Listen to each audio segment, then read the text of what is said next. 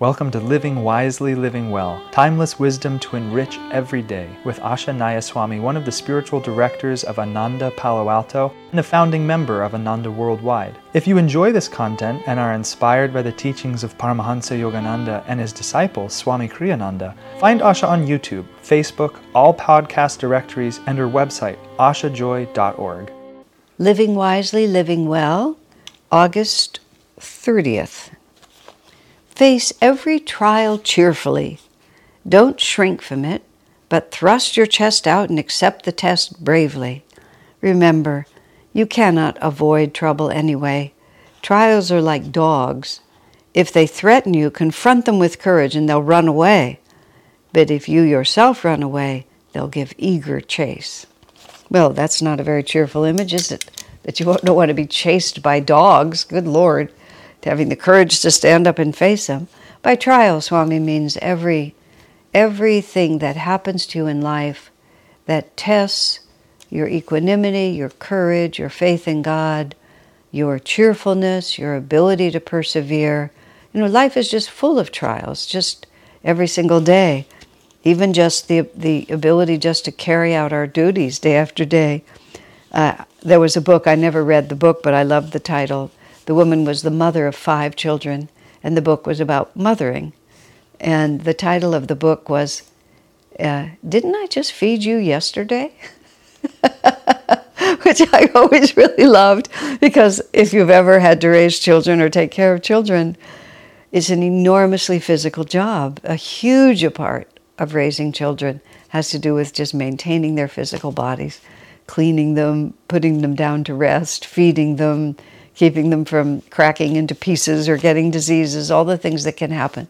It's just, one has an elevated image of it, and that side of it, building character, helping them to enjoy life, training them in all the important ways that you can train children. All of that is also there, but there's just this physical element that just never stops.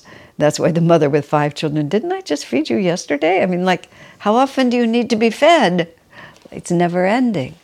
So one of the serious trials of life is simply life itself. There was a famous expression, I believe it was Thoreau.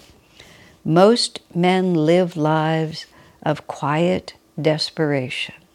I remember hearing that very young, and it just made my blood run cold. It still does, actually. And unfortunately, the older I get, the more I understand that. It's just like one finds oneself past the wild expectations of youth, just the idea that it's all going to turn out the way I want it to turn out. That, you know, there's like up until the age of 30 or even 40, we still think it's going to work. We're going to get lots of money. We're going to have the perfect job. Everything's going to come out. There comes to be a certain point somewhere around those years or earlier, depending on how your life goes, where there's just this realization goes that life is just much harder and much more of a struggle than I thought it was going to be. Yogananda put it this way. He said, life is a battle for joy, and you have to fight the battle for joy in the moment and in the place where you are standing right now. I'm adding words to what he said, but that's what he meant. It's a struggle for joy. It's not automatic. And we gradually come to realize the effort that's required just to keep putting one foot in front of the other and to keep going forward. Now, whether we consider that to be arduous or just merely the nature of life and we accept it with great enthusiasm is a choice that we have, but it's a choice based on a degree of self-mastery. I had a young friend, young in this case meaning a teenager, who had a certain philosophical interest in the path that I'm on, and we were friends, and he knew about what my life was about, and we talked openly about it because he was interested. But the older he got, the more he began to shy away from the life I was living because it looked like too much renunciation to him. He had worldly desires, has worldly desires, and he wanted to fulfill them. He wanted money, he wanted comfort, he wanted adventure, he wanted many different things, none of which were awful in itself. He was a refined person, is a refined person. But he had those desires, and he wasn't really attracted to a path that would made it look to him like he would have to give those up. So I wanted him to take what would still be beneficial. So I asked him a question. I said, what is the greatest obstacle that you can see to the achievement of the success that you would like to have in whatever field? And he's a thoughtful man, and he stopped for a moment. He said, myself. Because that's always true. How hard we work, how afraid we are, how vulnerable we are to criticism, just list it. It's all a question of overcoming the limitations within myself so that I can go forward and do what I want to accomplish. So I said the essence of the path of self-realization, of yoga, of meditation, is self-mastery. If you can gain self-mastery, then you can direct that freed energy to whatever you want to direct it to. He was interested and not unpersuaded, but also not inclined to follow. So it was his choice, but he got my point. So what Swami's talking here, face every trial cheerfully, is, let's just say, moving beyond the simple trial of the necessity to put out energy. I wanted to put one more thing in here. When we have, in Ananda, Palo Alto, where this is broadcasting from, we have a school. We have a primary school, K through 8, which is about 30 years old, and then 9 through 12 is maybe in its 4th or 5th year at this point. The high school is just developing. The primary school is well developed. When we were starting the primary school, which was now several decades ago, and we were trying to sort of think, not just, the science that they need to know, the math that they need to know, but who do we want these children to be when they leave, when they graduate from our school? What do we want our lasting imprint on their lives to be? And one of the interesting things that we came up with, because we are a private school, a tuition-based school, our tuition is we have a generous scholarship policy, let's put it that way, and our tuition is not at the high end, it's right in the middle, but we are a private school. And so, for the most part, our children come from comfortable, you might even say privileged families. And nowadays, children are encouraged to build their resume from the time that they're 5. So the idea of after-school jobs and working to earn money, it's where it was very common when I was growing up. It's not at all common nowadays. It's considered to be more valuable to train in your sport so you can get a scholarship when you go to college than it is to earn money to go to college, which I think is a terrible loss for the building of character.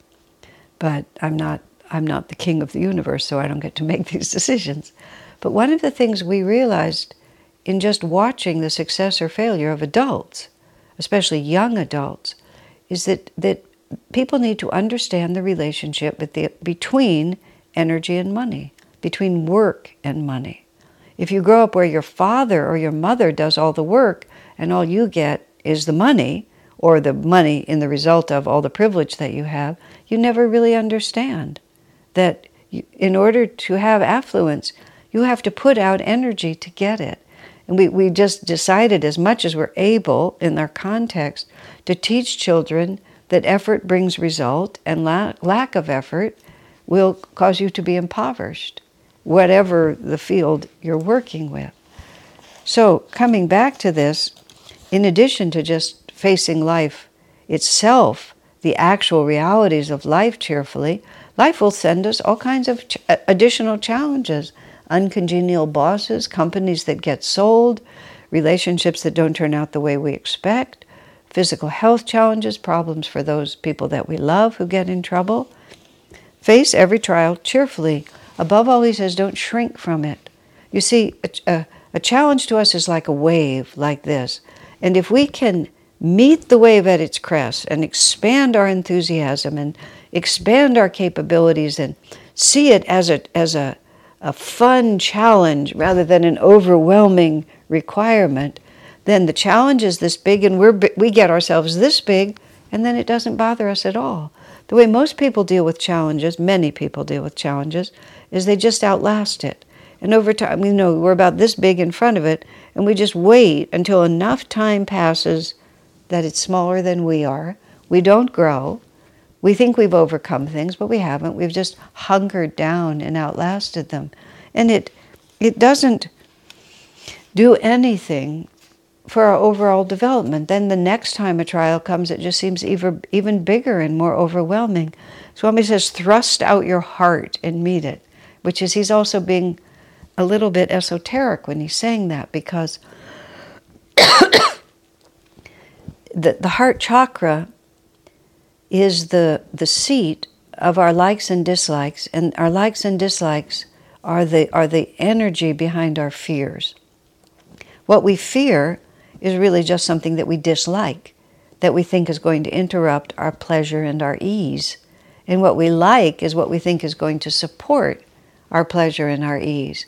And when you thrust your heart out to meet the challenge, we're opening ourselves to whatever comes, with the belief that so much of this is just in the eye of the beholder.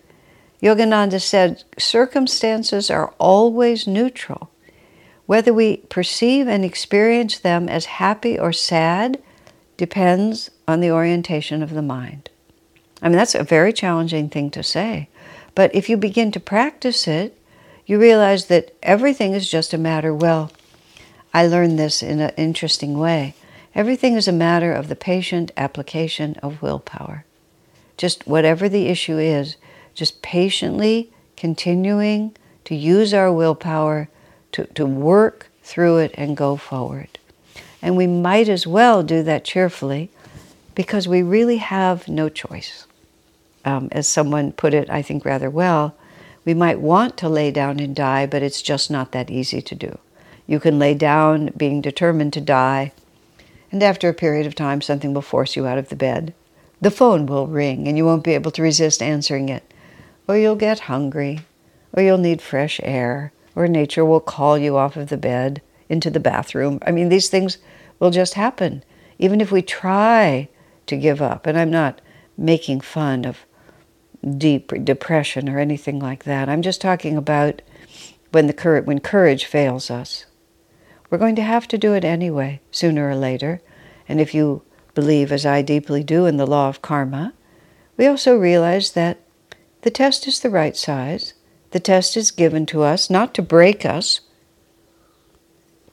but to challenge, to inspire us, to discover inner resources that we wouldn't know we had until we have to face them. That's why often trials concern not only ourselves, but the people we love. Because whereas for oneself, there might be an inclination to just shrink and forget it.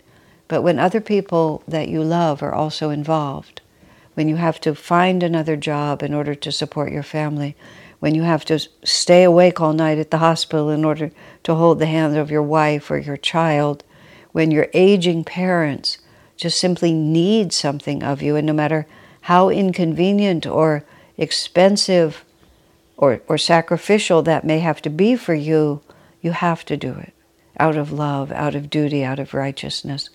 So why not just make a habit? And we should practice when it's easier. Which is, don't wait for the life-threatening event to come, but just make it a habit of whenever something comes that seems a little challenging, instead of procrastinating and hoping that if I ignore it, it will go away, step into it. This is the meaning of when Jesus said, if someone slaps you on the right cheek, turn to them the left also. If someone asks of you your coat, then give him your cloak as well. What that's saying is, instead of trying to become small in the face of challenge, try to become bigger. Step into it with your whole committed will. And then Swami gives us this image. When you turn and face the dogs will run away. But if you run away, they'll just chase you. And it simply doesn't work. At a certain point in our life, it's not a matter of philosophy or dogma or anything. It's just, wow, that just doesn't work. Whereas courageous determination brings us everything that we truly seek. So, face every trial cheerfully. Don't shrink from it, but thrust your chest out and accept the test bravely. Remember, you cannot avoid trouble anyway. Trials are like dogs. If they threaten you, confront them with courage and they'll run away. But if you yourself run away, they'll give eager chase. Joy to you, my friends. Our work is made possible by inspired listeners, so if you feel to support Asha, you can make a one-time donation, or for unique members-only content, subscribe through Patreon. Blessings and thank you.